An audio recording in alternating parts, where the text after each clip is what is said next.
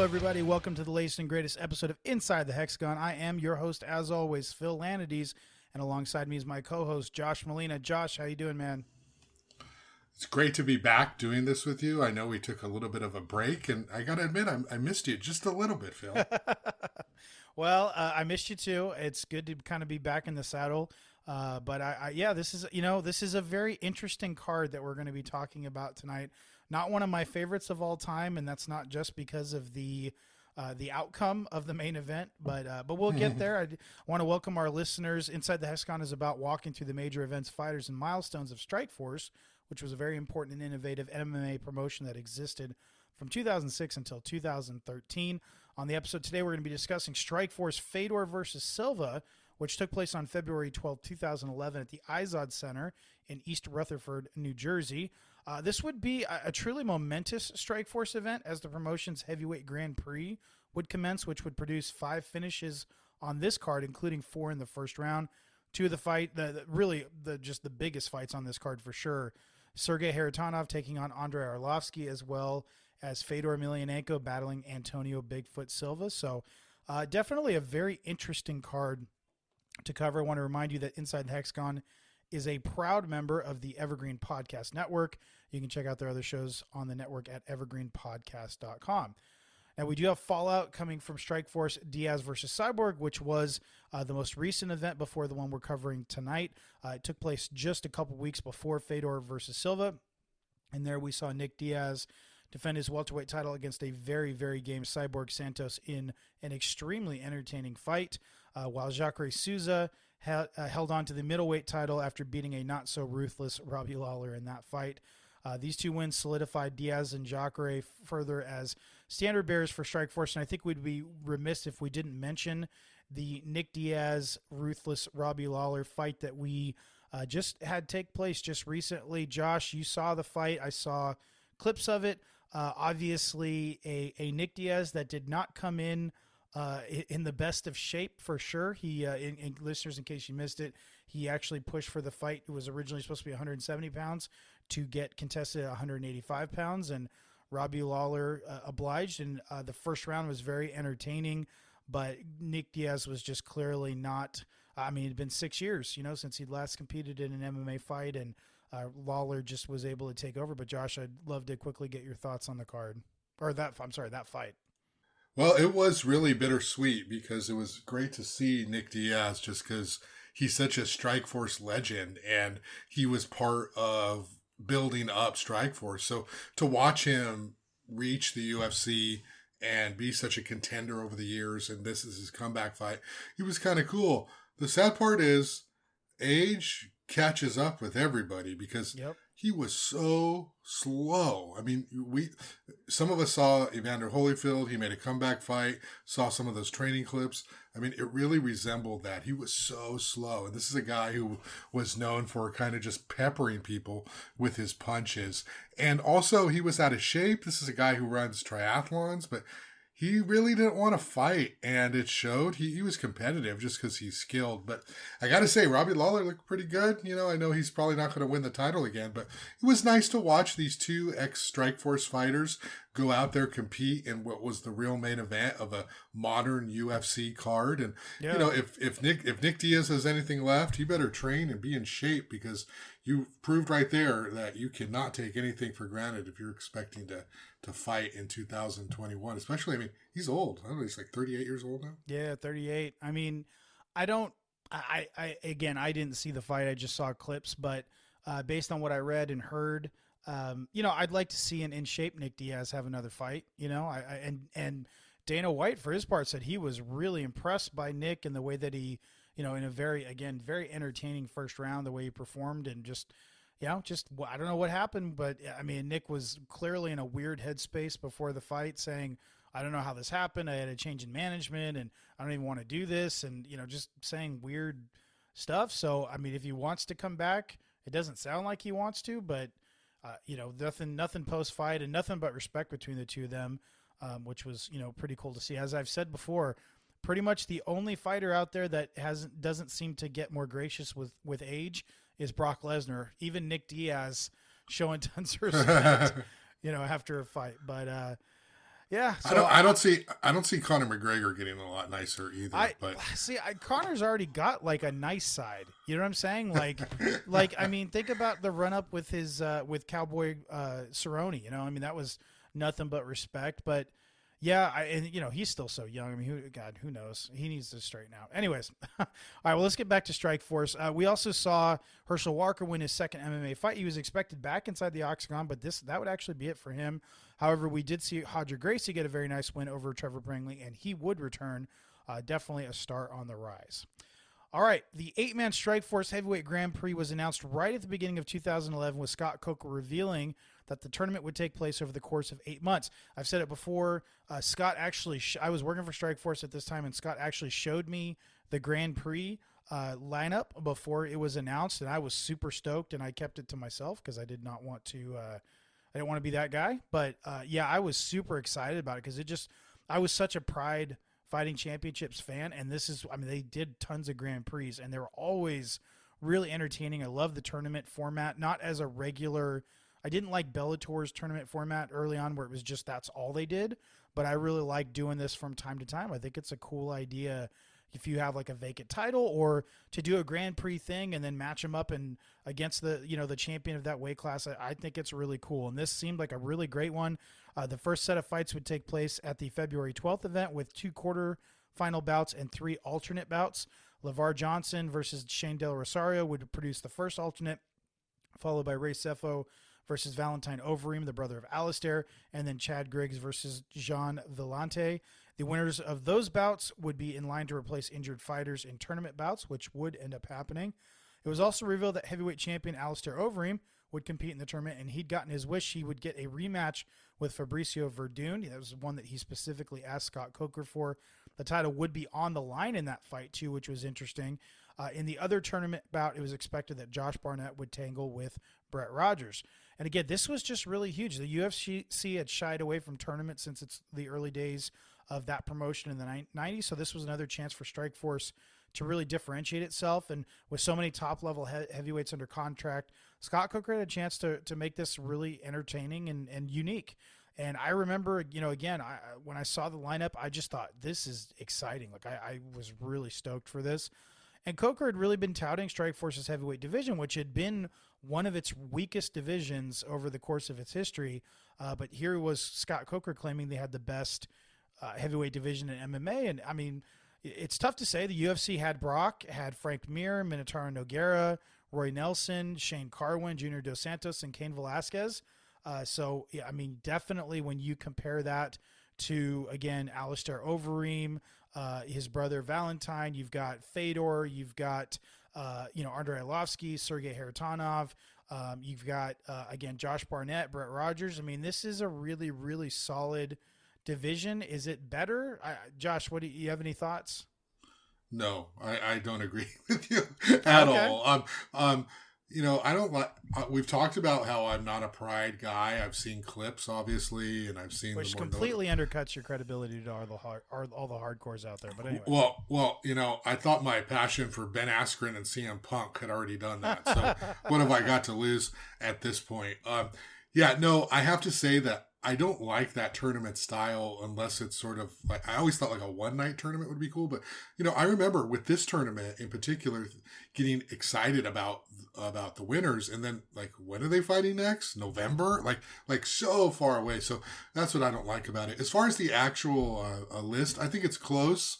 Both UFC and Strikeforce had some quality heavyweights, but I'd give it the edge to the UFC. I think they had a little bit more. I mean, we had Chad Griggs, who, he beat Bobby Lashley, but that's not a guy who's going to last very long, which with most of those guys in the UFC. So no, I give the edge to the UFC in terms of the strength of the heavyweight division. And if you disagree, I think definitely at the very top, you'd have to say the UFC had the top better fighters 1 and 2. Well, so that's where I would disagree in that I think you got me on the rest of it, but if you put Fedor, Alistair, Fabricio, like the top Strikeforce heavyweights, I would match them up against the UFC's top heavyweights, but then it quickly falls off. Like you said, Del Rosario, Chad Griggs, guys like that. they're not going to be competing against the Roy Nelsons, the Shane Carwins, the quote unquote lower level, UFC heavyweights that are still part of their top group. So yeah, it's not apples to oranges, but it's there still are some differences. I think it's comparable, but I definitely think the UFC had more depth, which I was kind of surprised by when I actually checked into this to see how they compared. So, but and to your point about the tournaments, it's definitely kind of a bummer where you do it over the course of 8 months, because it's like, all right, you got to wait how long till they fight again, and I get that for sure. The one night tournaments are really, really tough to pull off because it's just so easy to get injured, and then you got to do the alternate thing, and the alternate's already fought too, and it can get tough. So the most fun way to watch them is if you go back and watch like Pride, the 2004 Pride Heavyweight Grand Prix on UFC Fight Pass, just go through the events back to back. Like, you don't have to wait because they already happened. That's really the best way to do it. I mean, but yeah, like having in real time, it's tough, and you can see why the UFC doesn't do them for sure. But I was definitely stoked about this. I thought it was going to be a lot of fun, and it did end up being a very, very interesting tournament. But so even Fedor got into the mix as far as comparing Strikeforce's tournament with previous ones, and he wasn't talking about the UFC. He was talking about Pride's famous 2004 version, and that had 16 fighters in it, and that was. I'll mention the big names, the participants that really stood out are Mirko Cro Cop, Kevin Randleman, Fedor, Mark Coleman, Minotauro Nogueira, Semi Schilt, Ninja Hua, who was fighting 2 to 3 weight classes above where he normally fought. And I remember his one fight in that Grand Prix. He just, not just dad bod, he looked like out of shape dad bod. It was not a good move on his part. Sergey Haritonov and others. Most of the others were low level, like they weren't, some guys were just starting out. Some guys were coming over from kickboxing or something like that. It was not, it wasn't all star-studded. It had a good collection of fighters. This one definitely from top to bottom had more top-level fighters. Fedor, as you might expect, won that tournament. So he had more of a right than most ventured opinion. He was quoted as saying, "I believe that this tournament has assembled enough quality fighters and some of the strongest and most interesting heavyweight fighters in the world. So I think that in no way is this tournament any less than the ones I competed for with Pride. I believe it's just as good, if not better," end quote. So hard to argue with that. But yeah, good stuff. All right, no challengers event that's near this one. There's one about a week afterwards, but we'll cover that on our next main Strikeforce card. So we are to the event itself. Strikeforce Fedor versus Silva took place on February 12th, 2011 at the Izod Center in East Rutherford, New Jersey. Interestingly, the prelims would be broadcasted on HDNet with Michael Chiavello and Boss Rutan handling the call for that. I didn't realize that Boss had actually called Strikeforce events. I knew that he had been at them, but I didn't realize that he actually called some with Michael Chiavello. Josh, I got to ask you, do you know who Michael Chiavello is? Well, I know that he's a broadcaster. I don't know him in any other context. Okay, he's Australian or New Zealand, from New Zealand. He's and they call him the Voice, I want to say. His big signature call is "Good Night, Irene." He's actually probably my least favorite commentator in MMA, next to Gus Johnson, because I think he just overdoes it. And I know, hey, what about Morrow? Maybe I'm a bit of a homer, and because just always been a fan of Morrow's, but not a big fan of Chiavello. So yeah. But anyways, I believe he calls ONE FC's fights. I think he's the main commentator for main play-by-play guy for ONE FC now. So he was a ring announcer then too. I remember Michael Chiavello, or The Voice, as a ring. Was he a ring announcer? I'm sure he did that at some point too. I don't remember that, but that would make sense. But yeah, of course, the main card would be broadcasted on Showtime with Gus Johnson back, teaming with Mauro Ranallo and Frank Shamrock once again.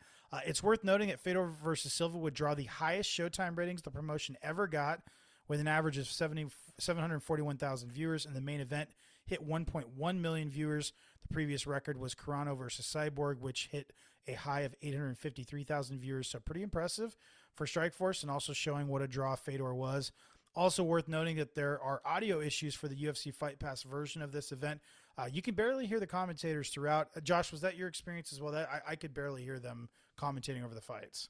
Yeah, and it was actually really distracting because in the promos where they were setting up the fights, they're talking during the promos. Yeah, you can hear them. Yeah, there's this background commentary I wonder if that's just the UFC and Dana White messing with Strikeforce and Frank Shamrock and just silencing the audio so they can't go watch it and say, I'm part of the UFC library. I mean, I know they're on other shows, but yeah. No, I honestly, to me, it was especially the fact that it was picking up the guys during like the promos and stuff. I think they just ran the wrong audio feed. Like they just recorded the wrong audio, not recorded. Whenever they're putting Fight Pass together and they're porting over content, I think they just picked the wrong audio feed. That's my opinion. I don't know that for sure, but that's what I think. Because I mean, why do that when all these guys appear on other Strikeforce content on UFC Fight Pass? Like it just doesn't make sense. So. Yeah, that's more logical, but hey, it's a podcast. I like a good conspiracy. A good conspiracy, yeah. One positive thing about it was less Gus Johnson, right? So I'm not necessarily against that. That's true. All right, jumping to the undercard. There was a several bouts on the undercard. 145 pounds, Jason McLean defeated Kevin Roddy via split decision. 145 pounds, Josh LaBerge defeated Anthony Leon via TKO, come by way of doctor stoppage at the end of the first round. 170 pounds, Sam Oropeza defeated Don Carlo Klaus via verbal submission, coming by way of strikes at 4:10 of the first round.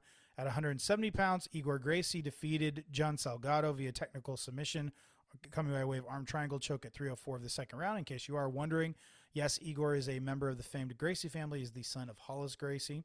And then in the quote-unquote main event of the undercard, at a catch weight of 156 pounds, because one of these guys weighed in at 156, which is over the 155. I don't know why I would think it was like 156.5. So they just called it at 156 and did a quote unquote catch weight, which makes no sense. John Cholis defeated Mark Stevens via submission, coming by way of something called a kneeler, which I've never heard of before. So I don't understand what a kneeler is. And I don't know why when I was doing my research, that didn't stand out for me enough to, knee bar. Okay, I just looked it up. There was apparently it auto-corrected me from knee bar to kneeler. So I thought I almost just made up a new submission. So I would have said something, but I thought it was like a really popular submission holder, Pride or something. Yeah, no, I totally missed that. It must have been an autocorrect. All right, well, we'll jump to the main card. Again, at the beginning of this main card, this was all the heavyweight Grand Prix, the kickoff for all of it. And I thought this was pretty cool. They had all the competitors come out on stage, and they were all wearing these really cool Strikeforce kind of baseball jackets. I'm not like a big baseball jacket fan, but I was like, man, I kind of want one of those. It was a pretty cool visual, and they had them all come out and announced them, and Fedor got a huge pop, and they set off these fireworks and then fire like going up behind them, and I thought it was pretty cool. Like this kind of popped me a little bit. I enjoyed that. Clearly a very big deal for Strikeforce. But let's get to the first fight of the main card. In the first fight, the first alternate fight, obviously, and I'm not going to say the weights because obviously these are all heavyweights. So Valentine Overeem defeated Ray Sefo via submission, come by way of neck crank at 137 of the first round. The older brother of Strikeforce heavyweight champion Alistair Overeem, Valentine the Python Overeem, at the time of the fight was a 14-year veteran of MMA who had competed throughout the world. Not an elite heavyweight by any stretch of the imagination. Overeem was still quite experienced, and he did hold submission wins over Babalu Sobral and Randy Couture very early in their careers. Leading up to this fight, he'd scored a pair of 2010 knockouts in a combined 47 seconds, so he was on a bit of a streak coming in. Sefo was undefeated at 2-0 with 2 knockouts, a former K1 mainstay. He was a 6-time Muay Thai world champion, 8-time K1 World Grand Prix Finals tournament participant, though he never did win the big one. He held kickboxing wins over I believe he's called the Black Sniper, Michael McDonald, Jerome LeBanner, who's a all-time great in kickboxing, Stefan Leko, another great in kickboxing, of course, Mark Hunt, one of the greats in both kickboxing and MMA. The Hurricane Gilbert Ivell, one of the dirtiest fighters in fighting history. Peter Aerts, another legend. Gary Goodridge, and then former heavyweight boxing title challenger Francois Botha, as well as fellow Strikeforce vets Carter Williams, Bob Sapp, and Melvin Manhoef. So Sefo, extremely, extremely accomplished in kickboxing and had beaten a bunch of MMA guys in kickboxing. In his September 2009 Strikeforce debut, the 39-year-old Sugarfoot claimed a second-round TKO win after opponent Kevin Jordan suffered a serious knee injury. All right, this would be a quick one. You could see Sefo's power early on, but Overeem didn't seem too worried about it, stayed standing until finally shooting in, getting a very easy takedown. Cepho, I actually clocked it. He was on his back for about 6 seconds, and he tapped out to they call it like a baseball choke, or a baseball bat choke or something like that. But it was a neck crank forearm choke, basically, where he Overeem locked his forearm against his throat and then pulled the back of his head forward and choked him out. And he got the very, very quick tap out.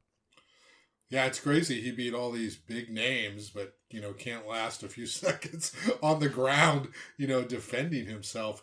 I mean, this is what happens when you put like a really amazing kickboxer and striker in the hexagon with a mixed martial artist. And it isn't even as though Overeem is like, an elite like a really fighter. top. Yeah, exactly. Like a real top level fighter. Yeah, but this, Cepho looked good. He was punching. He was fast. He landed a couple of blows. He looked very impressive in the stand-up. But, I mean, my goodness, this dude tapped out so fast. Now I know it feels like you're going to die and there's no way out. So you might as well just tap and get it over with because you're going to end up having to tap anyway. But I was disappointed that Cepho did not wait a little bit longer. It looked like, this is an alternate fight. I made my money. I'm tapping. I'm a kickboxer anyway. See you later. I didn't like this matchmaking. This goes back to the tournament thing. Neither one of these guys would ever have a chance of winning the tournament.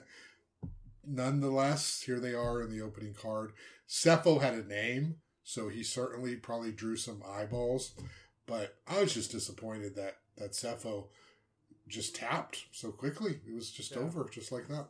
Hey, I don't know if you noticed, but they said, I believe, like right after the bout, that Valentine said that if he made it to the finals and Alistair was in the other bracket, that he would have no problem fighting his brother for the title. Which I respect him saying that, because you have teammates that won't fight over titles. Like, never mind actual blood brothers, that grew up together and look almost like they could be twins. They definitely look like brothers. And he's like, if my brother gets to the finals, heck yeah, I'll fight him, no problem.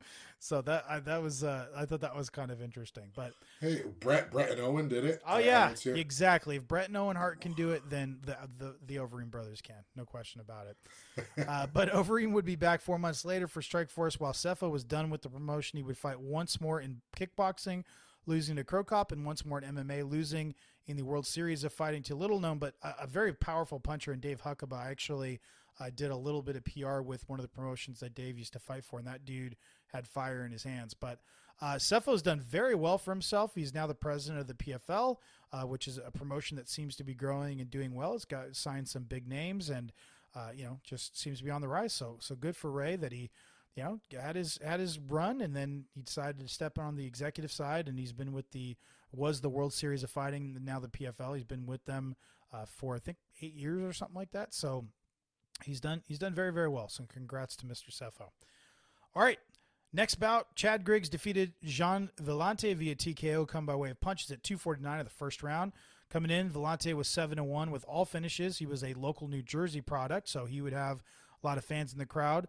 Once a promising NFL prospect while playing college football, he had turned to MMA in 2009, rattled off 6 straight wins under the Ring of Combat banner, capturing their heavyweight title. The then 25-year-old's first setback came in April of 2010 when he suffered a TKO loss to Demetrius Richards after dislocating his elbow, but Vellante rebounded in December with a 63-second knockout of Joseph Reyes. Griggs had made a name for himself when he handed former pro wrestler Bobby Lashley his first MMA loss at Strikeforce Houston not too long before this.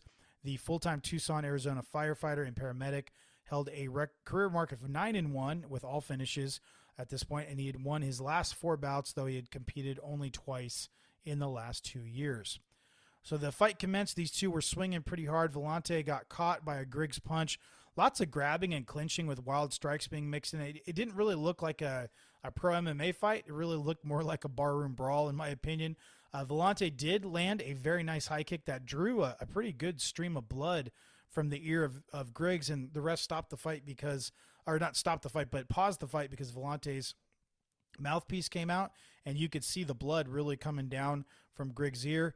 The Gravedigger landed a brutal right hand that seated Vellante, who popped right back up, only to eat another killer right hand that dropped him again. few punches on the ground, and you could see that Vellante was done. He was also gassing pretty hard. Not a technical, in the same way that the Bobby Lashley fight was not a technical beauty.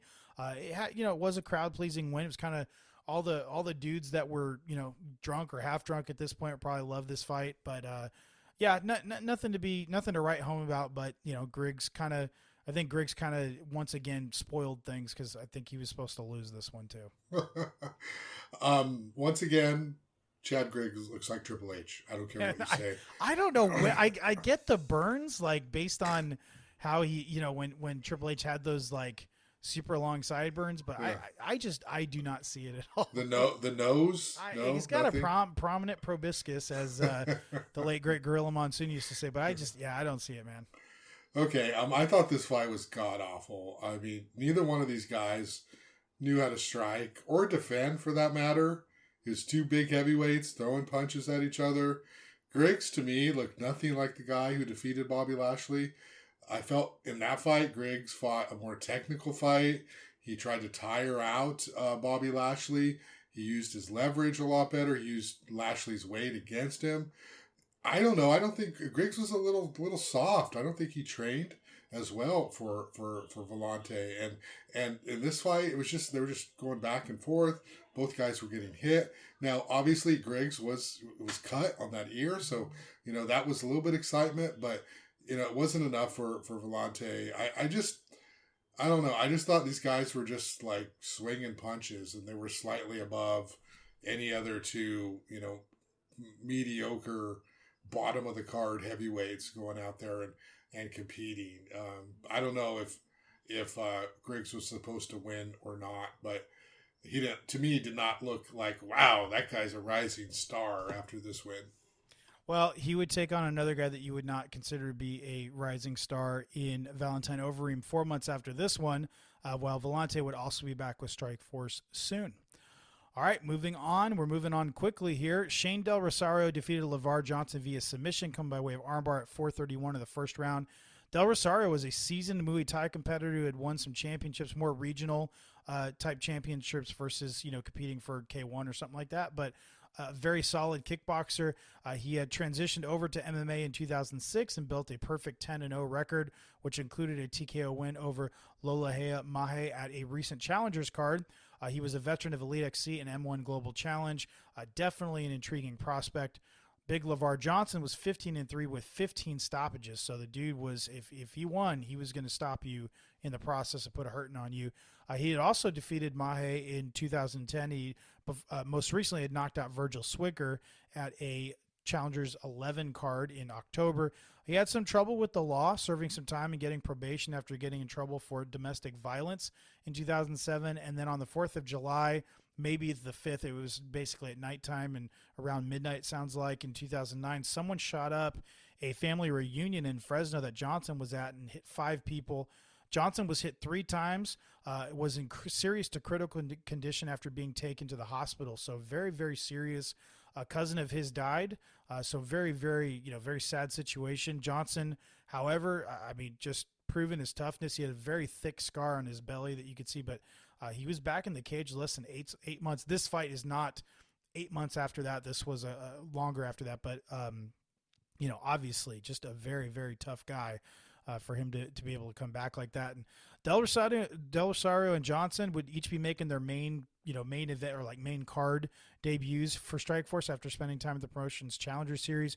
And it was very unlikely to go the distance, as the pair in their combined 28 bouts, neither one had ever gone gone the full distance in a bout. So, and of course, as we already said, it didn't go the distance. So here you go. But Johnson, after the bell rang, he was loading up that right hand early on, kind of reminded me of Dan Henderson a little bit. After training some, Johnson got a nice trip takedown against the cage, and Del Rosario did a nice job tying him up and avoiding damage, was able to stand up. Johnson, you could just see he had huge power, and when he landed, it looked and sounded like it hurt. But Del Rosario seemed to be the better technical striker, and his patience was paying off.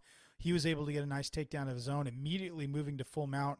He landed a couple nice strikes from the top, but Johnson was able to avoid most of the damage. You could see that Johnson just didn't have the ground game. He kept giving up his arm. I remember watching as he's posting up his arm. I'm like, geez, dude, like just take the armbar. He's giving it to you. Del Rosario ignored it, looking to land strikes, but finally, as the round was coming to an end, he latched onto an armbar, and Johnson quickly tapped out. Great win for Shane Del Rosario. I do want to call out referee Yves Levine for being right there and stopping the fight before any arms got broken. I mean, it was a nice move by the referee, but yeah, big win for Shane Del Rosario for sure.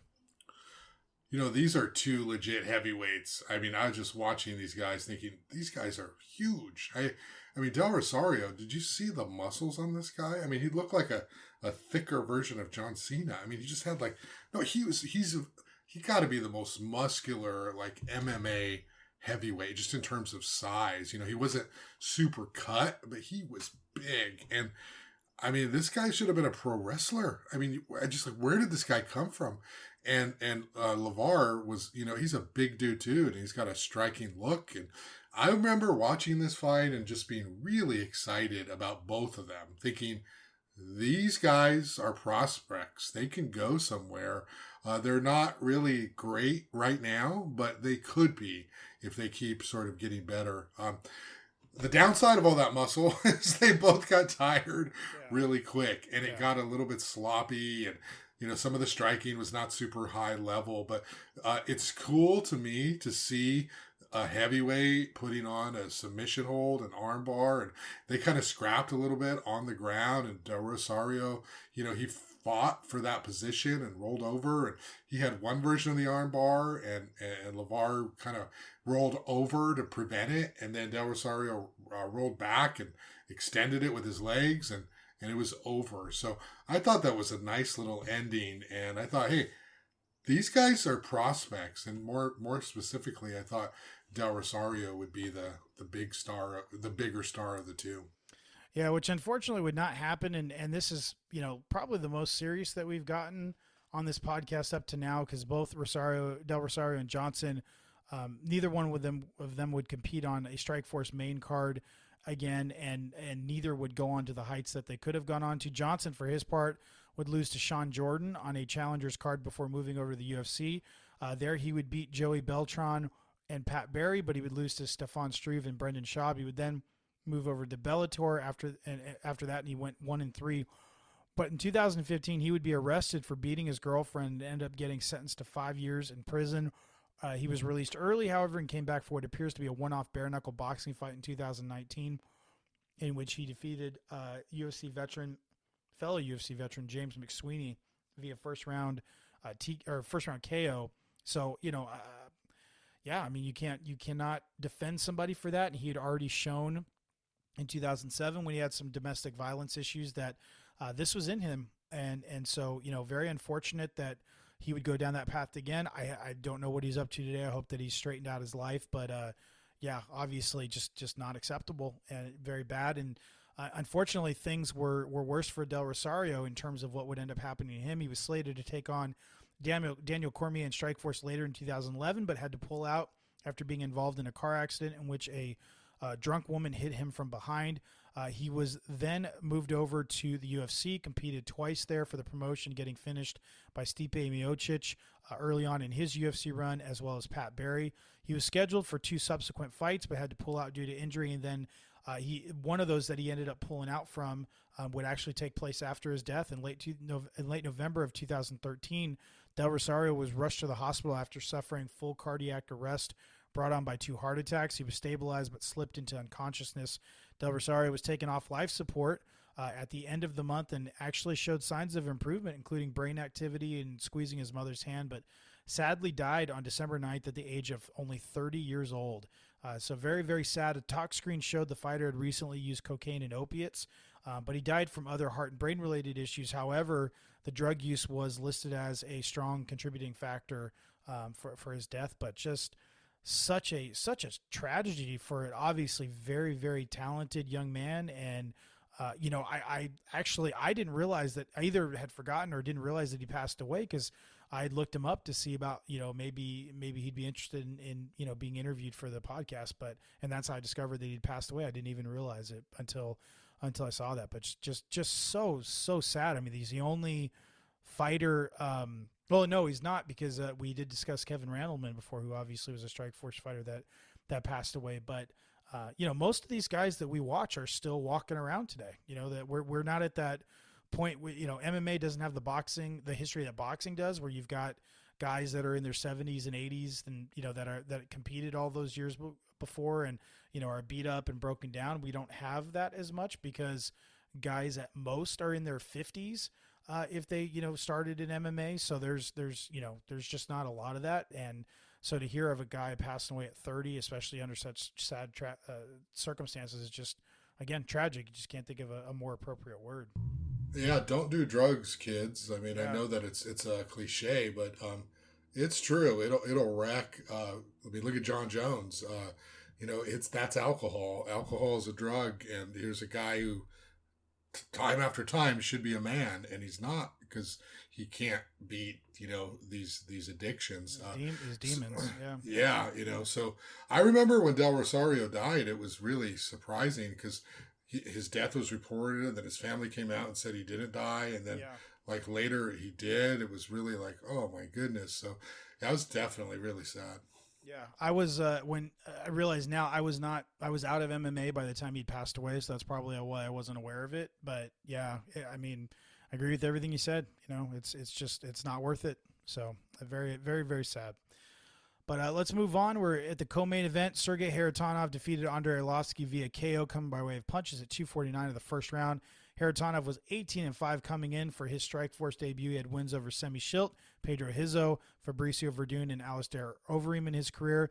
The hard-hitting Russian was a veteran of Pride, K1, and Dream, and had also won 4 of his last 5 fights, with all those victories coming by stoppage. So he was on a really solid run. Contrasting that with Arlovsky, 15-8, he had fallen on hard times at this point in his career. A former UFC heavyweight champion, the Pitbull had lost 3 straight, with those defeats coming at the hands of fellow Grand Prix participants Fedor Emelianenko, Brett Rogers, and Bigfoot Silva. He mentioned in his pre-fight interview that he now had a chance to get some revenge against those guys. Sadly, he would not get that chance. Great movement in boxing from Arlovsky early on in this fight, though he didn't do much damage. It honestly looked to me like he was sparring. He was definitely not throwing for damage. I think he was trying to feel things out, but Kharitonov was doing very, very little. Crowd was clearly behind the Pitbull. They were chanting his name. However, it did him no good as Kharitonov started landing some brutal punches after this. He landed several on the feet, which pushed Arlovsky back against the cage, and the Belarusian was dropped with Kharitonov following up. The ref was out of position. Kharitonov could have actually done more damage on the ground, but I don't know. He just seemed to kind of maybe hold up a little bit, but Arlovsky was clearly in bad shape after the fight. They got a full camera view of him kind of being helped up, and he did not know where he was. And you could see on replay, I mean, they were just 2 very devastating strikes with Kharitonov, landing those on Arlovsky while he was on his back, a left and a right, and just brutal, brutal stuff. But a huge debut for the Russian for sure. Why does every time Arlovsky get knocked out, why does it look like he got shot? Yeah, I mean, seriously. This is not the first time. Now, this was probably one of the worst ones, but it's crazy. Like, this guy gets hit, and he's motionless most of the time. Why can't he just do Nick Diaz style? Just go down to one knee and say, I'm done, as we saw with Robbie Lawler. I always feel so bad when I see Arlovsky get knocked out, to the point where I was unable to watch him. Like, I would do like one eye on the screen, and kind of looking away, because I just knew when this guy got hit, it was going to be sad. He was going to go down and he'd be crushed. And, I guess, what was it, the Fedor fight where it sort of all started that way? But I mean, he just looked so bad. And this is this period where Arlovsky was just basically done. Like, we all thought, he's a shell. He'll never be able to come back. I mean, he just looked awful. He would actually have a resurgence and look pretty good in the UFC and almost get another title shot. So yeah, as bad as he looks here, he just, I don't know. He's a strange guy. I just never could understood Arlovsky at all. I could never understand whether his time had passed. Like, he was good for the early days of MMA. Things just passed him up. He was overrated. I mean, he's an enigma to me.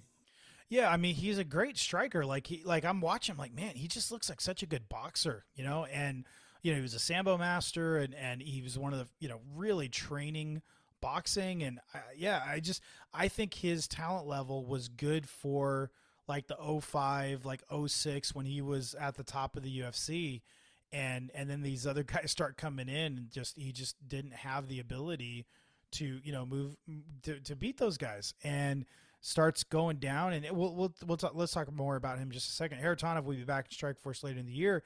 This would be it for the Pitbull in Strikeforce, and he would fight for a plethora of promotions before returning to the UFC in 2014. I didn't even realize it. He's been back with the promotion for 7 years. He's still competing there. In fact, as we record this, he's scheduled for his next fight in just a couple of weeks. And so he's seen, going back to what you said about him being an enigma, he's seen as one of the heavyweight greats. Dude, he's 31-20. Like he's 31-20. Tito Ortiz level record there. It's like, I mean, not exactly an elite tally. And yes, he's got wins over guys like Tim Sylvia, Paul Buentello, Roy Nelson. I mean, he's got obviously some really, really, really solid wins. But like, to your point, I mean, when he loses, which happens often, 2/5 of his fights he's lost. And so it's pretty common for him to lose. It usually looks pretty bad when he does go down in defeat. So I'm kind of going through his record. But Tim Sylvia, Paul Buentello, which he later lost to Tim Sylvia. He did beat Fabricio Verdun. He beat Ben Rothwell. Knocked out Ben Rothwell and Roy Nelson in consecutive fights. That's obviously pretty impressive. But then he loses to Fedor, Brett Rogers, Bigfoot Silva, and Sergey Haratonov, all in a row. Then he beats some lower level guys, and then loses to Anthony Johnson, who was a light heavyweight at that point, a guy who'd fought all the way down to welterweight. Oh, Rumble, he hits Rumble, hard, though. He hits, he obviously hits like a beast. He did beat Bigfoot Silva in a rematch. He knocked him out in a first round fight. Later on in 2014, in the UFC, he beat Travis Brown. He beat Frank Mir. That was the resurgence. He won 1, 2, 3, 4, 6 fights in a row, which included Mike Kyle, Brennan Shaw, Bigfoot Silva, Travis Brown, and Frank Mir, which that was a big deal. Earned him a bout against Stipe Miocic, and then he loses to Stipe, Alistair, Josh Barnett, Francis Ngannou, and then Marcin Tybura. And the one guy on that list, Marcin Tybura, would be the one guy that you wouldn't mind, or that you wouldn't mind getting knocked out by. No, he got knocked out or submitted by all 4 of the other guys. Tybura is the guy that got a unanimous decision, and then he wins 2 straight: Junior Albini, and then Stefan Struve, and then he loses 3 of 4. He had they had the Walt Harris fight, which he actually lost. But then it was overturned due to a positive test. So really he lost 4 fights in a row there. He beats Ben Rothwell again, loses to Rosenstreich, and then now we're into 2020. He's actually won 3 of his last 4, but it's against Felipe Lins, Tanner Boser, and Chase Sherman, with the one loss being to Tom Aspinall, who's an up-and-comer who's actually, I think, going to be a really good fighter. So he's a guy of streaks. It's just kind of been throughout his career. He's been a guy of streaks, and just, I don't know if it's a mental thing or just, his ability, but 31-20 with 2 no contests, just kind of a, but he's accomplished a ton. 1-time UFC heavyweight champion, 1 successful title defense, 1-time interim UFC heavyweight title holder, 1 successful title defense, first Belarusian champion in UFC history, 2 fights of the nights, 1 performance of the night, most wins in UFC heavyweight history. Most wins, also the most fights. So this might be able to tell you right here. He has the most fights in UFC heavyweight history at 35. Also has the most wins at 20. So that means he's 20-15 in the UFC. UFC. Yeah. Wow. So it's crazy. The thing about the number of fighters Dana White has fired after they've lost 3 in a row. Somehow, he's still here. It's crazy. And now he's in AEW apparently as muscle for American Top Team's Dan Lambert. So no, yeah. So we may see him in a match. I mean, who knows? We'll see. But anyways, all right. Well, we have arrived at the main event. Here we go. Bigfoot Silva defeated Fedor Emelianenko via TKO, coming by way of doctor stoppage at the end of the second round. Silva was 15-2 coming in, had won 8 of his last 9. After losing to Fabricio Verdun in his Strikeforce debut, he'd beaten Andrei Arlovsky, and Mike Kyle, recapturing his momentum. This was a huge chance for him, as he said in his pre-fight interview, to be a legend. You have to beat a legend, which I don't think Bigfoot Silva was trying to rip off Ric Flair. You know, to be the man, you got to beat the man. I just think that was just like his own. You don't think he grew? You don't think he grew up watching the I'm like Superstation? down in Brazil. He doesn't even speak English at this point. Yeah, I'm sure he was a massive Ric Flair mark and was just looking for the opportunity to rip off one of his famous catchphrases. But anyways, Fedor was 31-2, was coming off a shocking submission loss to Fabricio Verdun in his last fight. Of course, we've discussed the career of the Last Emperor at length, and his list of victims is well known. He's done well against fighters that are much larger than him, which was obviously going to be the case. And here he was, with another shot to do that against the gigantic Brazilian.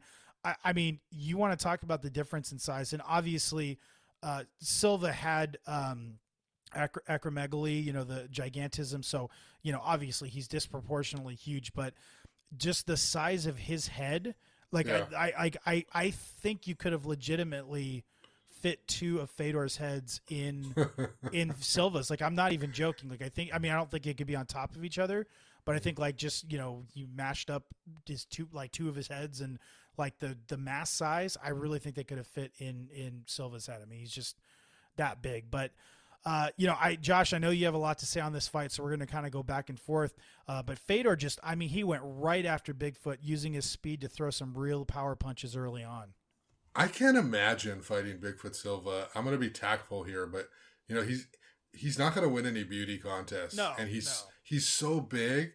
I mean, quite honestly, Phil, that would scare the crap out of me just looking at him and just being up close. He is huge. Like, until you see him and Fedor on the mat, and Fedor is not a big guy, but he's 6 foot, 6'1", 225, 230 pounds. Like, he's not a small guy. And you see him and Bigfoot on the mat, like side by side, scrambling. It looked like a dad wrestling with his child, his much lighter skinned child. I mean, he's huge. So, yeah. Yeah, but I got to say, I mean, can I tell you how much I love Fedor? I mean, this guy is so brave, so courageous.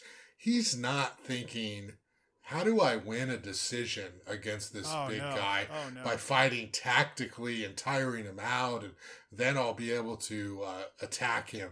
No, this guy's coming out in the first round, punching, attacking, moving forward, trying to close the distance, risking his own face in order to hit Bigfoot. Very impressive. I mean, this guy, okay, he is a man. He is a fighter. This dude is afraid of nothing. And I mean, I was just impressed with his approach in this round. Is like, I'm going to try to knock this guy out. That's all he wanted to do. Yeah, it was, and he was, looking good, bouncing on his feet, and just, I feel like he was looking for a shot, and he threw some big punches. But to Bigfoot's credit, he was either able to eat him or just kind of, just barely miss or make him miss. And Silva was avoiding damage. He used his size to clinch Fedor against the cage, and but the ref stopped it for lack of activity and separated them. Bigfoot started walking down Fedor while the Russian finally landed a pretty nice shot. After another Silva clinch attempt, the Brazilian went for a takedown, leaving his neck exposed. Fedor tried to cinch in a guillotine, but Silva was able to get the fight to the mat, though Fedor, to his credit, landed on top. Yeah, it was really interesting. Silva looked like he was going to easily sort of just, suplex him or side slam him. And Fedor, just maybe his sambo. Fedor had really good balance, like really good balance. Like, I remember clips. I remember seeing him fight where a guy would get his leg, and Fedor was just so, like, the way he's just so quick. Even if he did get him down, a lot of times he got right back up. But yeah, I thought that was pretty slick on his part too. Yeah, he just kind of moved his body in a way where he ended up on top. That was really impressive. Yeah.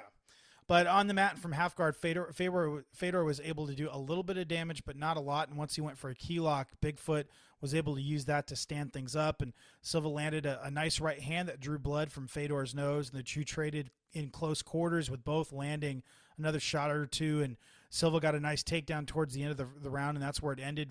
I don't know how I probably would have given it to Silva 10-9, but very close for sure, and very entertaining first round. Yeah, it was one of the better first rounds that I can recall. I don't remember the fight like this at all. I don't know why I don't remember that I round. thought, I really, like, looking back, I just thought it was pure dominance from Bigfoot for, Yeah, start to finish, and it was not. it was not. That's the same way I remember. It's like the Mandela effect over here. I'm like, I can't believe that, Fedor was in this for this first round. But it was just cool. I just like his bravery. He's very skilled. He's very talented. He believes in himself. Yeah. He's a religious guy. I mean, he believes God's going to give him the power to knock this monster out. Yeah, it's like, and I always give guys, obviously, I mean, I'm a Christian as well, and maybe that's part of the reason why I'm a big fan of Fedor, because I just appreciate his religious faith. But even though we're not, we don't necessarily believe the same, but we've given people a hard time on this podcast before, because I want to thank God for giving me the power to take my opponent's head off. Fedor's like the one guy that he'd be like, yes. Yes, amen, brother. Absolutely. Especially taking on a monster like Bigfoot, for sure. But anyways. But Bigfoot changed up tactics in the second round. And this might be the record for the quickest takedown in a round. I mean, he ducked under a Fedor over right hand and immediately took the Russian to the ground, and that was it. I mean, that was the rest of the second round. He would alternate trying for strikes with improving position, and Fedor was just trying to avoid, but just eating brutal ground and pound, and he would roll over to avoid damage. He gave up his back more than once, but he was just getting beat up. And as I mentioned earlier, I mean, the Brazilian was just so freaking big. I mean, Fedor he could do nothing from his back but survive. And Silva at one point grabbed was like holding his throat, which I remember Bobby Lashley got a lot of grief for doing that against Wes Sims, and the commentators I don't think said anything about that. But Silva, kind of had him by the throat and was punching down, and it wasn't like a bunch of really super direct shots, but he was closing his right eye, and it looked real bad. And Silva got a head and neck choke on, and Fedor looked like he was in a lot of trouble, but he was able to escape, which actually probably got the biggest pop of the fight. Oh man, him getting out of that neck crank, that was unreal. What a testament to his strength, and really how far he came from the Fabricio Verdum fight, because different holds, different moves. He did try to hold out a while. Remember his head going from white to red to purple, and then he tapped.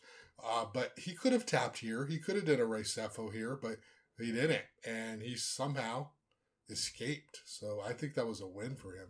Yeah, but you could see how exhausted Fedor was. He had cuts and bruises on his face, and the crowd was willing him to come back, but his right eye was just about shut. And Silva, for some reason, took the risk of going for a knee bar towards the end of the round, and Fedor recovered and grabbed an ankle for his own submission, which sent the crowd into a frenzy. And maybe that was the biggest pop of the fight, but Silva was clearly fine. At the end of the round, both fighters head back to their corners, and so Fedor's right eye is completely closed. The doctor stops the fight almost immediately. There was some confusion. Bigfoot's corner was actually working on his face, and I want to say it took a minute or two before they realized that the fight was actually over. And I remember watching thinking, like, man, Silva's like not even caring. Like, he doesn't even seem to really be that excited that he just beat the greatest heavyweight of all time. And then you can see one of his cornermen kind of sneak up under his armpit and basically tell him in Portuguese that the fight was over, and he just started like almost crying, and he's just exulting, and he's also known for being Christian. I think he was praying and giving God thanks and all that stuff. And apparently Fedor told the doctor that he could not see out of his right eye, so that's how the fight was stopped. That's one of the magic things. If you tell the doc you can't see or you're seeing double, they will stop the fight. And so the crowd, they're booing like crazy. Someone, I guess, threw a bottle into the cage. I don't know if did you catch that when the referee Dan Murgliata said, like, he cussed and he said, "Who threw that?" And it sounded like bottle into the cage. I missed that. Okay, yeah. I replayed it like 3 or 4 times and tried to decipher what he said, but it sounded like someone threw something into the cage.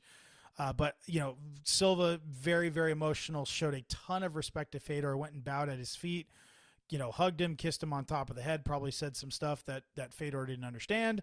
But it was a huge win for Bigfoot. The crowd was bitterly disappointed, as was, I'm sure, you and I, watching that. The way that I'd remembered the fight, that it was just complete dominance, but just Silva did the smartest thing he could do. I mean, the guy's a legit Brazilian Jiu-Jitsu black belt, takes Fedor down, neutralizes, his greatest strength, which is his striking. and beat him up until that was over, and that was it. Yeah, I don't really consider this a loss for Fedor. I know I'm rationalizing, but if you watch it, his eye, he was complaining about his eye early in the round, and I think it was a finger poke. It was like there was so there was something in the first round where Silva punched him actually in the eye, like in the kind of like the eye socket area. And Fedor blinked, like he kind of like motioned towards his eye and kind of blinked, and they showed it on replay at the end of the fight, and it was a punch. So I think he might have knuckled him in the eye, and that I think that probably started it. But yeah, go ahead. Yeah, and then it was exacerbated, when he was taking that beating on the ground. But I mean, considering that Bigfoot probably weighed 50 pounds more than Fedor, seriously. I mean, I think Fedor did an amazing job.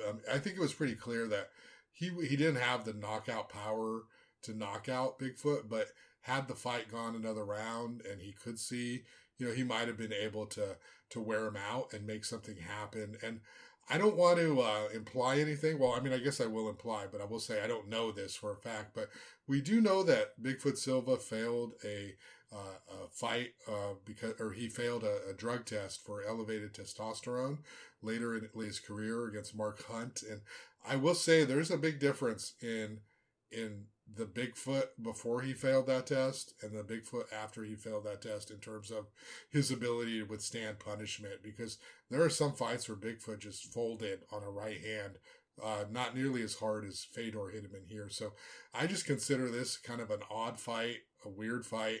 Fedor did really well. He was outsized. And on this night, freaking Bigfoot was a monster. It's just he's a freak. That's all I could say.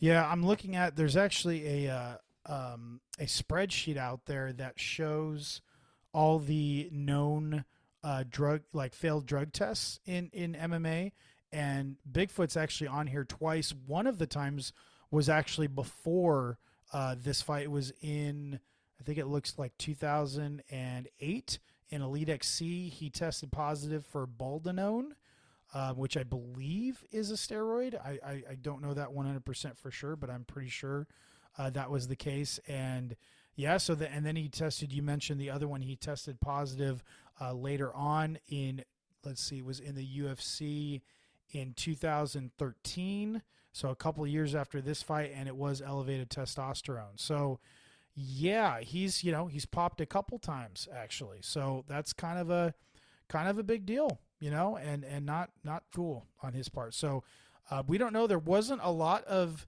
Strikeforce never really had a lot of drug test failures. So there's not really, I don't know how often they tested. That's not up to the promotion, that unless they go to a place that doesn't test, but that's not up to the promotion. So I can't really say anything about whether or not they always test or not. Again, that's up to the local governing body. So, but they had a few. To me, and I don't want to get your podcast in trouble here, Phil, but Bigfoot was just oddly aggressive, and he just was able to withstand a lot of stuff. I mean, Fedor hit him with punches that took out Brett Rogers, okay, and Bigfoot just sort of took them. And I think that Bigfoot later in his career got knocked out a lot easier. So. This is not a blemish for me of Fedor. I think that he was fought valiantly, and fight got stopped because he couldn't see. So that's all it was. Yeah. All right, well, let's wrap things up. Again, no fighters popped for drugs of abuse or performance enhancers after the event. I could not find salaries on this, so I can't comment on that. But, quite the card. Despite all the finishes, it was, really the only stoppage that really stood out as far as just, oh, wow, that was a big one, was Haritonov. Knocking out Arlovsky. Heartbreaking loss for Fedor once again, but Strikeforce had to consider this a huge financial success. They sold over 11,000 tickets.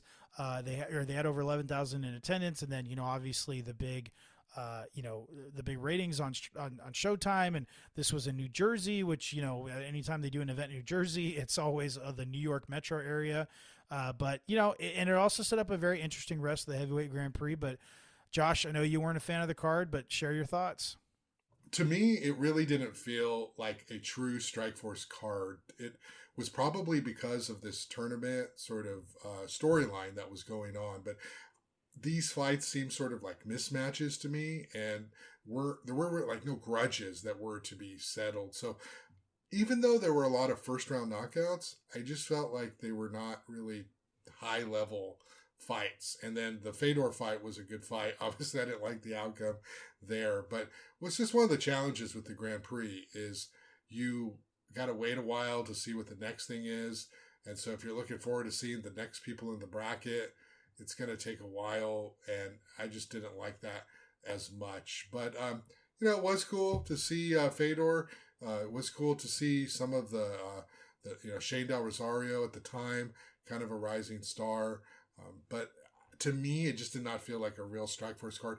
The other part of it, too, is watching it in this UFC format, not being able to hear the announcers. To me, that sort of affects my memory of it, too, because I didn't hear Morrow calling the great knockout, Yeah, I think in the end, it definitely took away from it, but definitely a historic event, but not one that I would say, hey, you should definitely go back and watch this one. So, but anyways, all right, well, that wraps things up for that. Coming up, we're actually working on a couple interviews. Actually, just as we were starting recording this, I got confirmation from Tim Kennedy. So I'm going to be interviewing him tomorrow for an upcoming episode. So I'm really, really excited about that.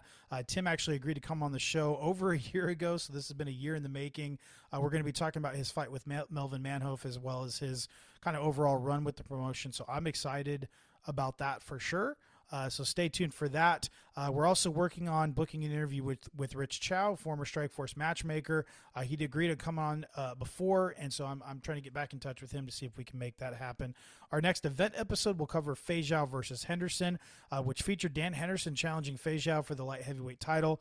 Also on the card would be Marloes Coenen defending her women's bantamweight belt against Liz Carmouche, as well as Tim Kennedy, the aforementioned Tim Kennedy, taking on Melvin Manhoef, as we already mentioned. And then Jorge Masvidal would be locking horns with Billy Evangelista. So that should be a good one. Make sure you stay tuned for that. You can find us on Twitter and on Instagram at The Hexagon Pod. And, of course, you can reach me at phil@InsideTheHexagon.com if you got suggestions on, fighters we can interview or anything that you want, special episodes you want to hear us talk about, the career of Fedor or something along those lines. Just reach out. Let me know. We'd love to see if we can make that happen. But, Josh, I appreciate your time. Listeners, I appreciate your time taking away your valuable time to download and listen. But with that, we're going to go ahead and ride off into the sunset. We hope that you stay safe and you stay healthy, and we will see you soon.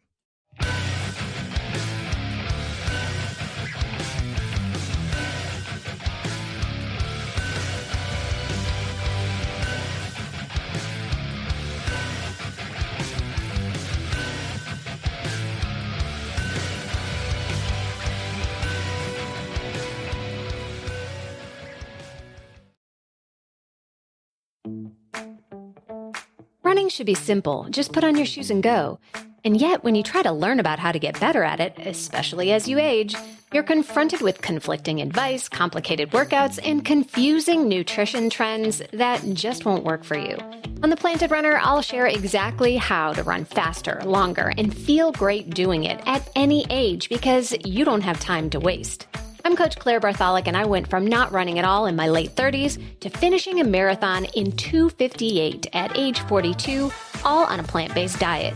I've helped hundreds of runners achieve new personal records well into their 60s and even 70s with science-backed training, plant-based nutrition, and proven mental strength techniques.